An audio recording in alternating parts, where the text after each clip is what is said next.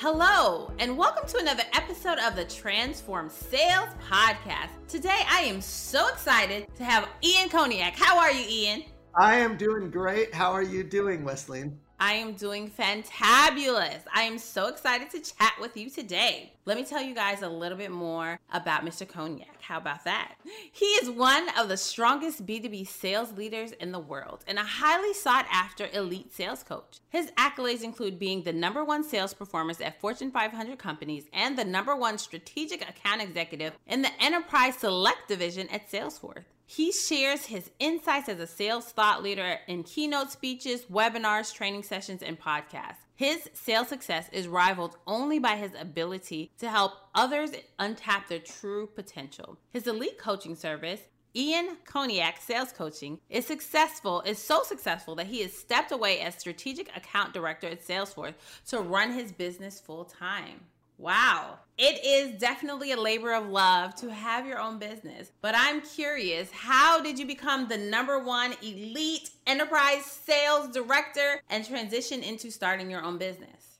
Well, I became the #1 sales director at Salesforce after actually having some pretty big failures. I missed my quota 3 years in a row before becoming #1. So I'll take a step back and just kind of tell you how I got there. So I was always very, very good at what I would refer to as transactional selling. So think of transactional selling as the grind. Do a lot of activity, a lot of cold calling, a lot of prospecting, show up, outwork everyone, and get consistent results. In fact, I was the #1 global sales rep and sales director at my prior company, Rico, where I hit 42 months in a row quota. I would outwork everyone, period. I would show up and, consider myself pretty personable and generally just figured it out. And that worked great for my first 10 years of my career. Then I go to Salesforce and the environment's very different. Now I'm selling software and I'm selling to large enterprises. So I thought I can go out and outwork and out hustle everyone else. And I took that same approach that had served me my whole career into software sales, and it didn't exactly work out. So I did end up hitting my quota my first year. I got lucky. I found a big deal after 15 emails to the CIO. And here I am thinking like I'm God's gift to the sales world, because now I have 11 years in a row of quota attainment, including going to the enterprise division of Salesforce. I got rookie of the year, and then I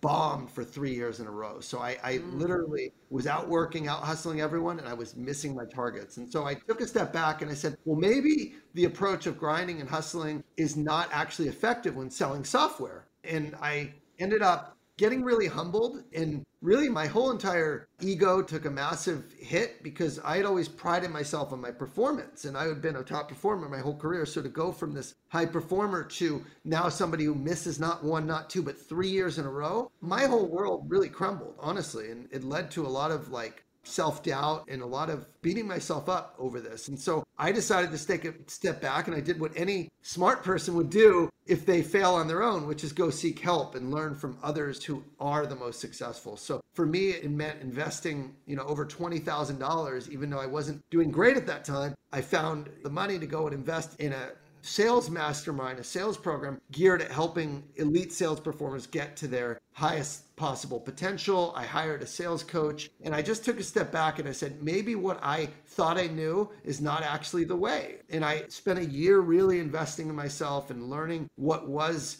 needed to sell enterprise deals at the level of elite performers. And that was the year where I finished #1 at Salesforce. And then every year after that, I made the club. I cracked 7 figures in sales, and generally just had this remarkable transformation in my professional life and in my personal life that started with personal development and humbling myself. So I think that's the real answer, is how I got there. And then that evolved into more of a calling of, okay, if I can do this, I need to help other people do it, because I'm a normal average guy. If I can get to the elite performer level, I don't want other people to go through the mistakes that I made of missing their quota 3 years in a row. And more importantly, the mistake of putting all their self-worth in their performance and feeling like a failure and dealing with all the struggles that I had during that period. I want people to learn the actual way to get to the top that's healthy, that's abundant, that's aligned, That's why I like the name of your podcast when we talk about transform sales. And that's what I had to do myself, is transform the way I sold. And once I did that and I saw the results, the next logical step was to help others do that, because life is short. And if you're only working for yourself and you're only serving yourself, you're not fulfilling your mission on this planet. And so for me, that was very deep and personal and spiritual in nature to decide to leave that business and serve others for a living through my coaching business. Wow, you really embodied one of the things that I speak so emphatically about, and it's that someone helped you to get to where you are today, so you should reach back and help pull somebody else up. And it sounds like in everything that you're doing in your coaching business, like you're really doing that. But I want to rewind a little bit, and I want to talk about that transition from the first place that you left as a superstar salesperson going into Salesforce. So what are some of the things that you did in your first company? And tell us a little bit more about what that actual product, that service that you were selling was, and how did that not translate into this new role? Well, I was doing copier sales. So I sold multifunction devices. They weren't like desktop printers that you would buy at Staples. These were $10,000 copiers and, very high level. But ultimately, it was a commodity, right? So for copiers, everyone's got them in their office. And what I would do really simple is I'd lead with price. And I'd go in and I'd say, hey, most likely you're spending a lot of money on lease agreements for these copiers, on toners, on printers. We can save you typically 10 to 20% of your printing costs. And I would target the CFO. And, I was very good at that. And I said, you don't need to be paying this money for printing. We have a better way to help the environment, better way to reduce your energy, and better way to reduce the number of devices you have through these multifunction devices. So I would go around and basically assess what they were using and what the costs were. And if I could help them, great, I would. And if I couldn't, then I would walk away. And it was a very repeatable process. It was a repeatable talk track. It was very easy because everybody had printers, copiers, scanners, faxes, you name it. They had it, and I would just consolidate those and provide all the supplies and maintenance. And it was a very, I would say, financially driven, business case driven sale. But that necessarily didn't change the way they worked, right? They're using these devices, and whether they say Xerox on them or whether they say Ricoh on them, which is the company I worked for, didn't really matter. Maybe they'd have to learn the new interface, but there wasn't much change management. There wasn't much training. There wasn't much they had to do. It wasn't a disruptor to the business. Whereas when I went to Salesforce, you're talking, if you sell any type of software, you are literally disrupting how they work. Any software exists to automate manual processes or to improve collaboration or create reports or better visibility. Any software is going to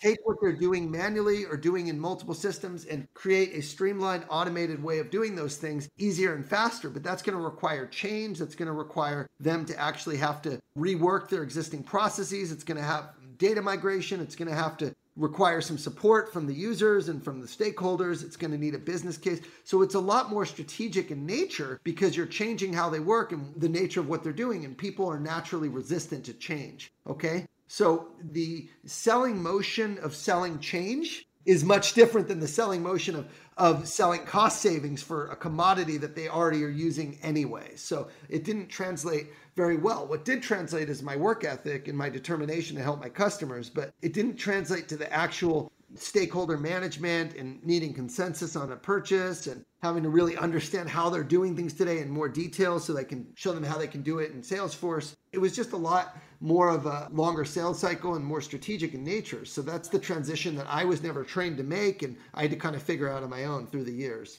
And you really talked about that perfectly, because a lot of times people come from selling a physical product you can see, touch, feel, and going to selling services or something conceptual. And in your previous position, it was like, here is money you can save in your pocket that you can reinvest. I can show you an ROI calculator. I can give you a beautiful report. But when you go to selling this software as a service, and it is very different than what people have done. And one change is hard.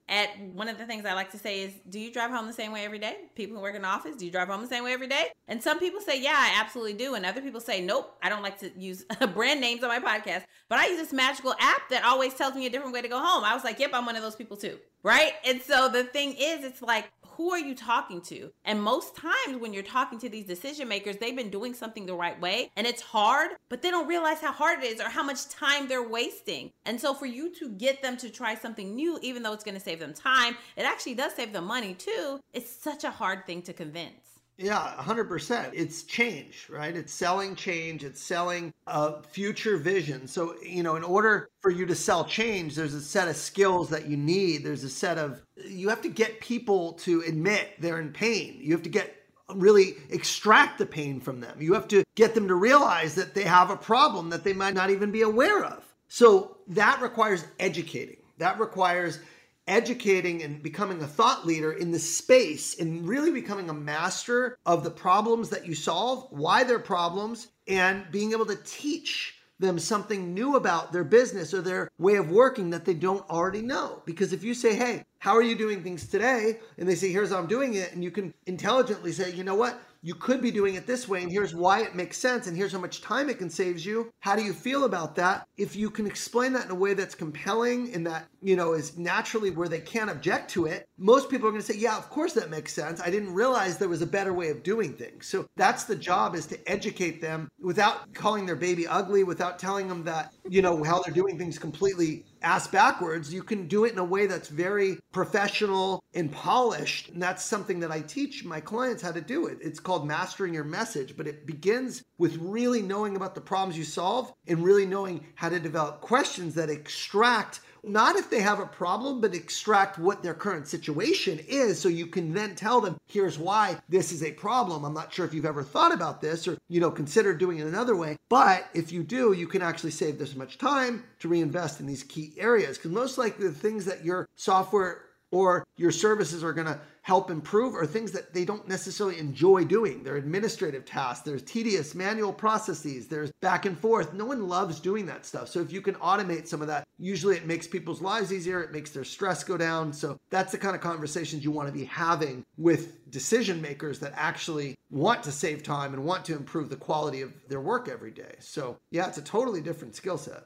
The thing that so many salespeople don't get when I'm talking to teams, I'm like, you need to get your product out of your head. You need to step into the buyer's world, right? So what are the challenges? And that's exactly what you're talking about. What are the actual challenges that they are having every single day that is making their life hard? And sometimes you'll find those challenges are not actually something that your software can solve today. Sometimes they have so many more roadblocks before they can even conceptualize whatever your product or service needs to do. And your job is to help them. Say, hey, you know what? I have a partner. I have a company I work with. I know someone who can actually help you with XYZ. And what are they going to do? They're probably 70 to 80% of the time, they're going to come back to you once that problem has been resolved and be like, okay, thank you so much for helping me solve that. Now can we talk about something else? Yeah. I mean, selling is helping.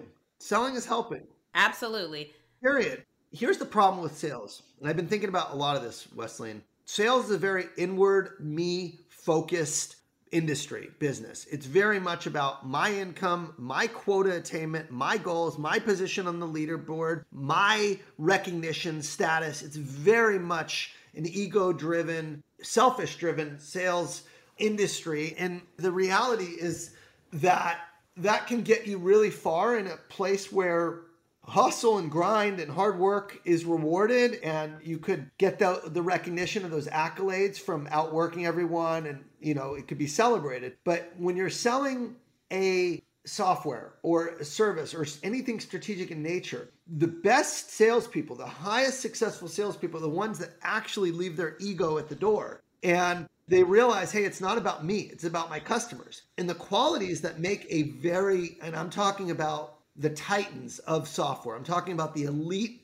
7-figure earners that are making millions of dollars, more than business owners, more than doctors and lawyers and accountants selling software. I know several people who have made north of $1 million a year, and the way they sell is very differently. So the qualities are not the grinder. The qualities are not the person that's just hustling and focused on their own commission and their own goals. What those sellers are doing differently is they're actually focusing on the customer outcomes and the customer problems. And in order to really dig deep and understand what a customer is really going through, especially in a large enterprise where it's very complex, and maybe this is built over years or decades in some cases of what's led to these problems or these pain points. It's not some easy thing. It's like an onion you have to peel back, and there might be multiple reasons and systems why things are the way they are. But in order to discover that, you actually have to be curious. You actually have to be empathetic. You have to be very patient. You actually have to give a damn and care about your clients. Those qualities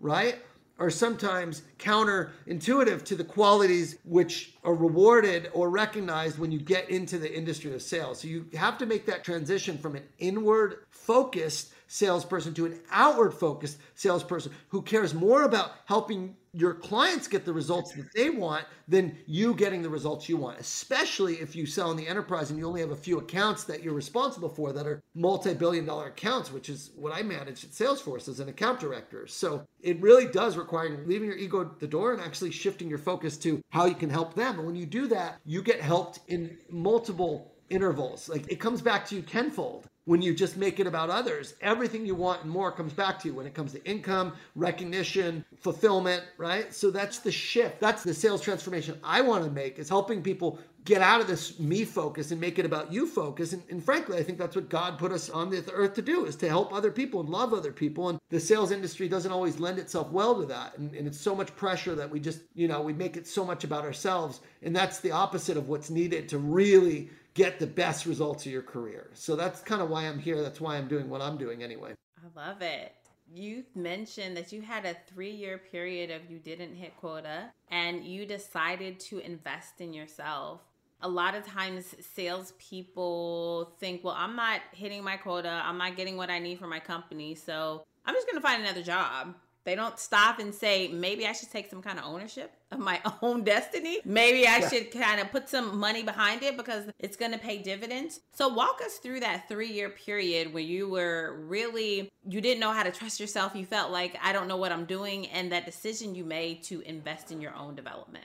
Well, like many salespeople that are underperforming, I tended to blame external circumstances those first couple years. So the first year I didn't perform, I blamed my territory. I said, well, this other reps have the top accounts. I was rookie of the year my first year. Why don't I get the top accounts? It was a very kind of resentful, bitter kind of period. And because those thoughts were going in my head, I actually didn't show up my best every day. And then I didn't perform. And in all fairness, I didn't have great accounts. I had 6 accounts, and I think 2 or 3 of them ended up going bankrupt. So there was some territory considerations, but I also had a boss that generally saw me as a number. I didn't feel like he cared about me as a person. I was just someone who helped him succeed rather than someone who he wanted to make successful. That's how I felt. We've all had bosses. At least some of us have had bosses like that where you just feel like they care more about themselves than you. And that wasn't the good experience. So I blamed him a little bit. I blamed my territory a little bit. Then I missed the number. And then the second year, I was still working for that same boss and I missed it again. And I had the same territory. And it was like, man,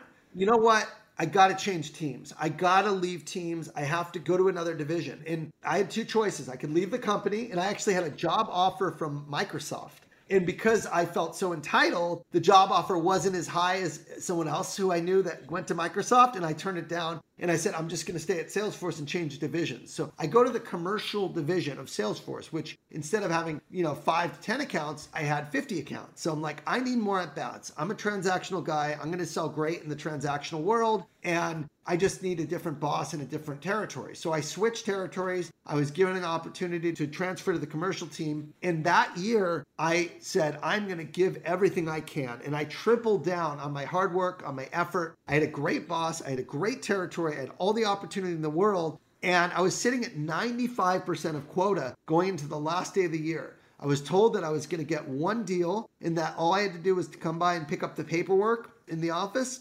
I went to go pick up the paperwork from the president. She said, everything looks good. The CFO approved it. The CEO approved it. I just need to make 1 phone call. And she tells me to wait outside. She keeps me waiting outside for over an hour while she's on the phone speaking Chinese. And she comes back and she says, Ian, I'm sorry, but we can't do the deal today. Now, keep in mind, this was the last day of the fiscal year, okay? And I had everything riding on this. I had changed teams. I had changed territories. I had done everything in my power to control my destiny. And now she tells me we can't do the deal. I said, well, why? What do you mean? Everyone's approved it. And she said, well, I talked to our parent company in China, and our CIO in China said they're doing something similar with CRM. In China, they don't want us to sign off until we can compare what they're doing to what we're doing. And that's going to take a few weeks. And so we can't sign the deal the last day of the year. And I said, that's garbage. Let me talk to the CIO. It's not the same. We've been working on this for 6 months, like, let me talk to him. And she gave me his phone number. She's like, look, if you can convince the CIO to do it, then I'll sign, and I literally was in her office till like 6 or 7 o'clock waiting for her to come out. And she finally kicked me out of the office. And she's like, I got to go home, try and get the CIO on the phone, see what you can do. And I was calling nothing. I was emailing nothing. And I kept calling till like 10 or 11 at night. Finally, the guy picks up. He's like, Ian, what is going on? I got your email. Like, why do you need to talk to me? What is going on? And I said, this is the last day of our fiscal year. You have to sign this deal. We've been working on 6 months. The deal goes away tomorrow. If you don't sign, you guys are going to miss out. You got to do it. And he said, Ian, I'm on vacation with my family. This is not how I work. I have to go. Click.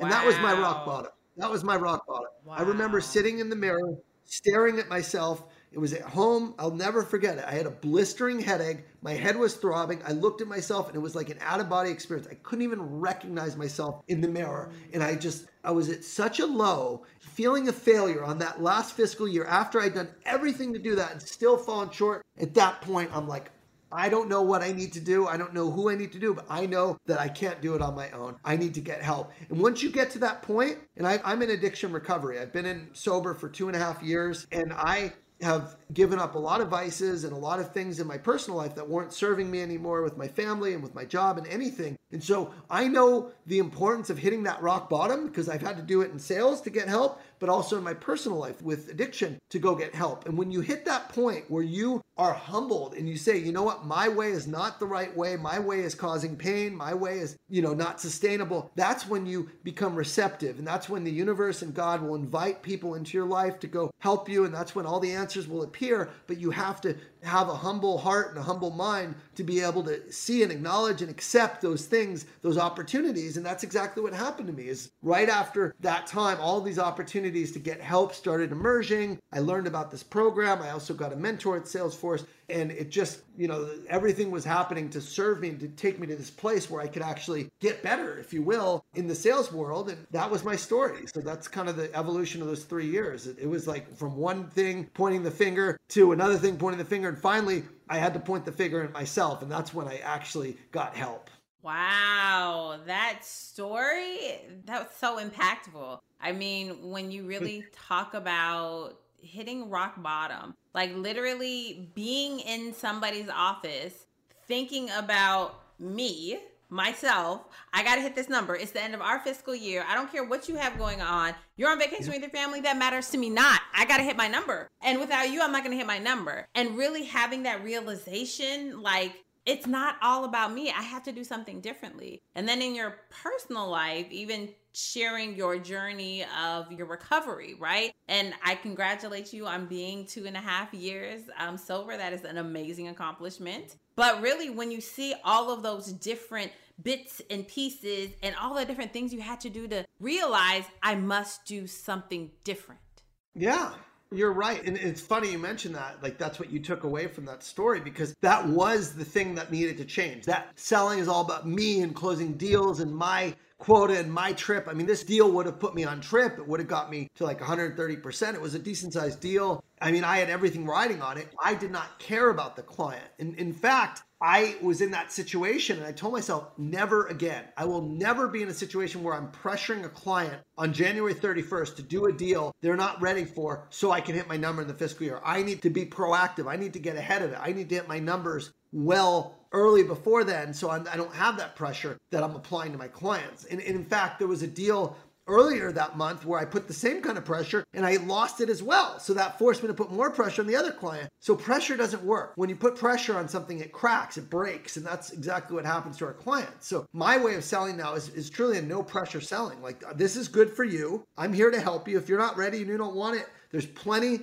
of people that do want my help, my time, my resources, my team. So it sounds like you're not a fit. Sounds like you don't want to change. Sounds like you don't have a problem. I'm going to, spend time elsewhere. Thank you for your time. Like, that's exactly how I sell now. And when you're pressuring, when it feels like you're pressuring, when it feels like you're pushing somebody to do something they're not ready for and you don't want, it feels disgusting. It feels really icky. And that's kind of what I teach in my sales coaching is like, how do you help people and shift this focus from pressuring someone to do something to helping them get what they want and understanding what they want and giving them a path to get what they want, making it easy for them to do business with you by designing a really good experience that they can follow in purchasing and working with you. So this is all kind of coming together now with what I teach and what I coach. I'm the dean of the Enterprise Sales School over at Pavilion, and what I'm teaching has literally arose from years and years of doing it the wrong way, and then crossing the chasm and realizing, hey, this other way of doing it feels better, clients respond better, and by the way, my income tripled. I went from averaging around $250,000 a year, which is certainly no chump change, that's pretty good in sales, to averaging around $750 my last few years of Salesforce. So this way of selling not only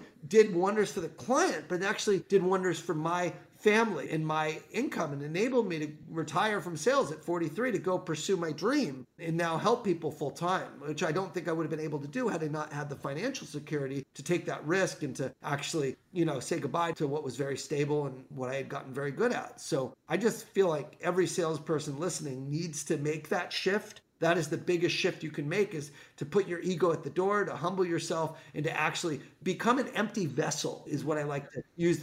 You're an empty vessel. You're nothing. Let God shine through you. Let your skills, your experience, your knowledge, let love shine through you onto the people you're meeting with, and it'll come out naturally because you care, you're empathetic. So when you make it about your agenda, you're trying to impress people. The best way to impress people is to stop trying to impress. Okay? You leave the best impression when you're not trying to impress them. You're just trying to learn and ask questions and actually be curious. Okay? Another way to say this is, if you want to be interesting to others, you need to be interested in others.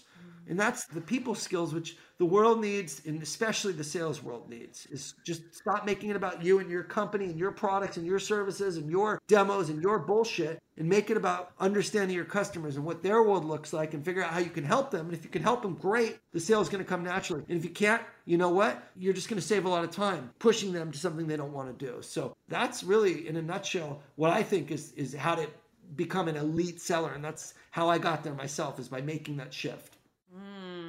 That's amazing. A few of the things that I kind of want to highlight from what you said is, there's nothing like hitting your quota 3 months before the fiscal year is ending and you're just cruise control. And being able to make that systematized, where year after year, you're like 3 months and it's like, yeah, okay, I'm done. Anything else is just gravy. And really stepping out of yourself and realizing that no one cares about you. I love to say that nobody actually cares about you. Your mom, your dad, your spouse, your kids, they care about you, but your customers actually don't care about you or the product that you're selling. It is all about them when you're talking to them, and they know if you're into them or if you're just trying to get information to sell them. So really, the thing that I like to sum up what you say is serve, don't sell. Right? Find a way to serve each and every customer, each and every prospect. Don't sell. So you mentioned this paradigm shift, the way that enterprise sellers really need to change, the way that they sell, the things that they say when they're out there in the field. Give us 2 or 3 things that you could help someone who is on that bubble. They are struggling. They don't know what to do, how to do, when to push forward. What are some of the 2 or 3 things that you would tell them to start today? Well, what I did when I made this shift, like in terms of actionable items, is there's an old it's called the Pareto principle, and it's the 80-20 rule is what it's known for. And it says that 80% of your revenue comes from 20% of your clients. And so what I did is I picked my top 20%. So I had a list of, maybe at this time, it's interesting, after I became number 1 at Salesforce, then I got promoted. I went to the Enterprise Select Group, and I ended up going from commercial back to enterprise. So it's funny how that worked out. But fundamentally, the 80-20 rule is that you need to pick your top accounts and you need to focus there. A lot of people are spending a lot of time on smaller opportunities. What I did is I spent a lot more time on fewer opportunities, but they were larger in nature. So that's the first thing is, pick your 20%. So if you have an account list of 10, pick your top 2 that you're going to go all in at. If you have a list of 50, pick your top 10 accounts, right? So that segmentation and focus is number 1. Number 2 is, within those accounts, you want to heavily research. 2 components of research that I do. Number 1 is account research. So understanding what they sell, how they make money, what's happening in their business, looking at the news, looking at their marketing. Become a customer. If you have any B2B2C or B2C customers, actually go to their stores or buy their products or go online or sign up for their newsletters or go on their website and play around or go to their portal. Like whatever you can do to go through the customer experience so you can have a very specific point of view on how you can help that customer based on the research you've done, do that, right? Again, that requires caring, that requires patience, that requires a deep dive. Deep work is what my good friend Brandon Fluharty calls it, doing deep work on the account, okay? That's the second thing you can do in terms of research. And then there's the individual research. So once you've researched the account, what they do, then you want to research the people in the account, because ultimately it's people who end up sponsoring your product or service and buying, people that are the champions of the cause that you're helping them with. So you need to find out who are the key people in those accounts, and specifically who are the key executives in the accounts to go after. A lot of salespeople are afraid to go after senior executives. They have imposter syndrome. They don't think they can add value. What I did is I said, you know what, I got to get over it. It's not about me. Executives are the ones who stand to gain or lose the most from the current situation. So I need to be talking to the executives who can make decisions. Power compresses deal cycles. So map out the key executives in the departments that you actually can impact or sell to, and then do the research on them. Look at what news have they been on? Have they been on podcasts? Have they done videos before? Have they gone to keynotes and given speeches? And literally take the time to listen to those podcasts, watch what they're saying, and then pull out data points of what they're sharing that you can use specifically for prospecting. Hey, I saw you from this conference. You said X, Y, and Z. I believe we can help you with X, Y, and Z. Would you be open to meeting, right? When you send that kind of message to an executive, it stands out versus every generic sequence that they get from every other salesperson. And then you have to be very diligent in following up because executives are busy. Even if you have the perfect message, it still takes on average 8 to 12 touch points before you book a meeting with an executive. So you need to continue to follow up and be organized. And then the last thing that I would say you can do, so again, segment your accounts, do research on the accounts and the people within them, start targeting and personalize your prospecting. And the last thing I'd say you need to do is go get help. Actually, if you failed on your own and you're trying to do it on your own, go get help and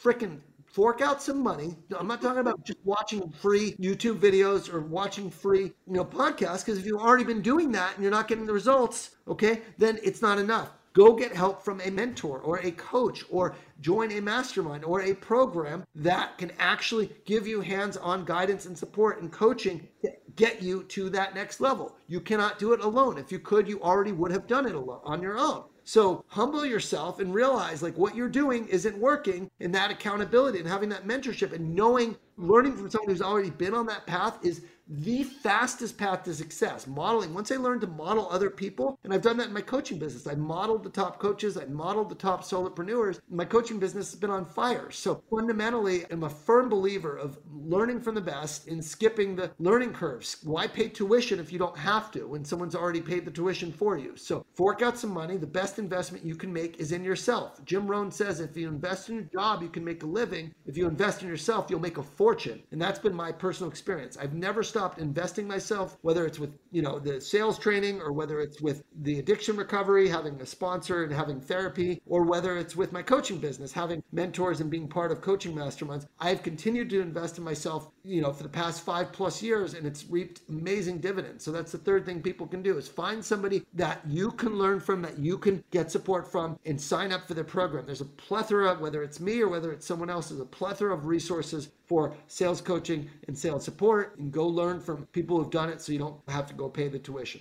Wow, you just gave us a whole masterclass mini MBA on what to do if you are a salesperson that is not currently hitting quota, achieving goals. And I would say even if you're right at the bubble, you're like barely squeezing in at the end of each month or the end of each year, there's room for you to grow. And what I really got from you is that it's really all about doing the deep hard work.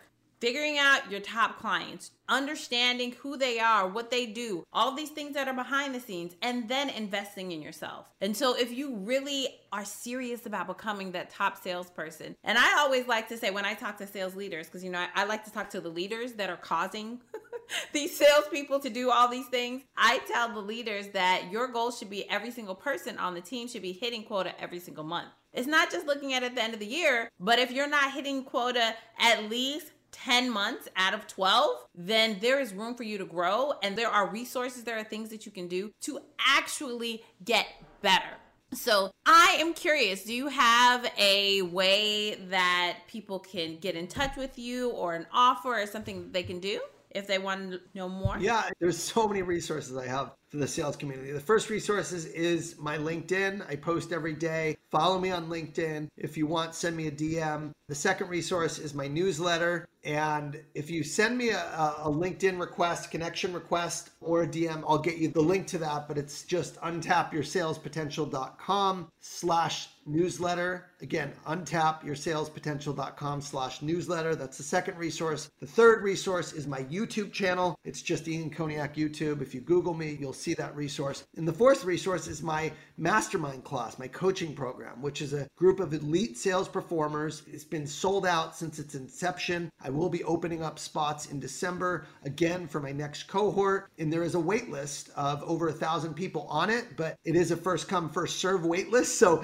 if I blast it out to the entire wait list, and whoever signs up first is the one who gets in the program. So it's limited to 100 spots, and it will be opening in December. And the link for that is untapyoursalespotential.com/waitlist. If you're not ready to go on the waitlist yet, just go on untapyoursalespotential.com and you can read all about the program and what's included. It's a 1-year membership where you get coaching, mentorship, and part of a community with me leading every single week, and even private one-on-one calls with me where I can help you through your deals or whatever personal challenges that you're trying to face, whether it's habits, mindsets, or just trying to break through that chasm that I talked about and become your best self. That's what I do for a living now, and it's a great source of joy and fulfillment to help others get to their elite level performance. So that's how you can get a hold of me, and I look forward to serving you at the highest level. Awesome. And all those links will be in the show notes, guys, so you can click on them as you're listening, as we're wrapping up this time where we have gotten a complete masterclass on how to go from being ordinary to extraordinary in enterprise sales.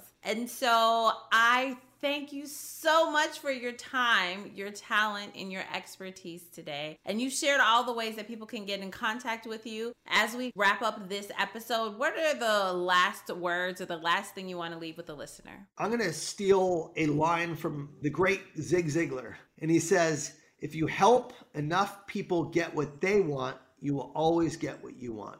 So focus on understanding what people want, what your customers want, and show them how you can help them get it. And you will watch your results in your life transform. That is amazing. And you ended it with the best word, transform. Thank you so much. This has been an amazing episode. I've learned a lot from you, and I know that my listeners have had a rich experience. And so that was another episode of the Transform Sales Podcast. Remember, in all that you do and every day, try to get 1% better so that you can transform your sales. Until next time.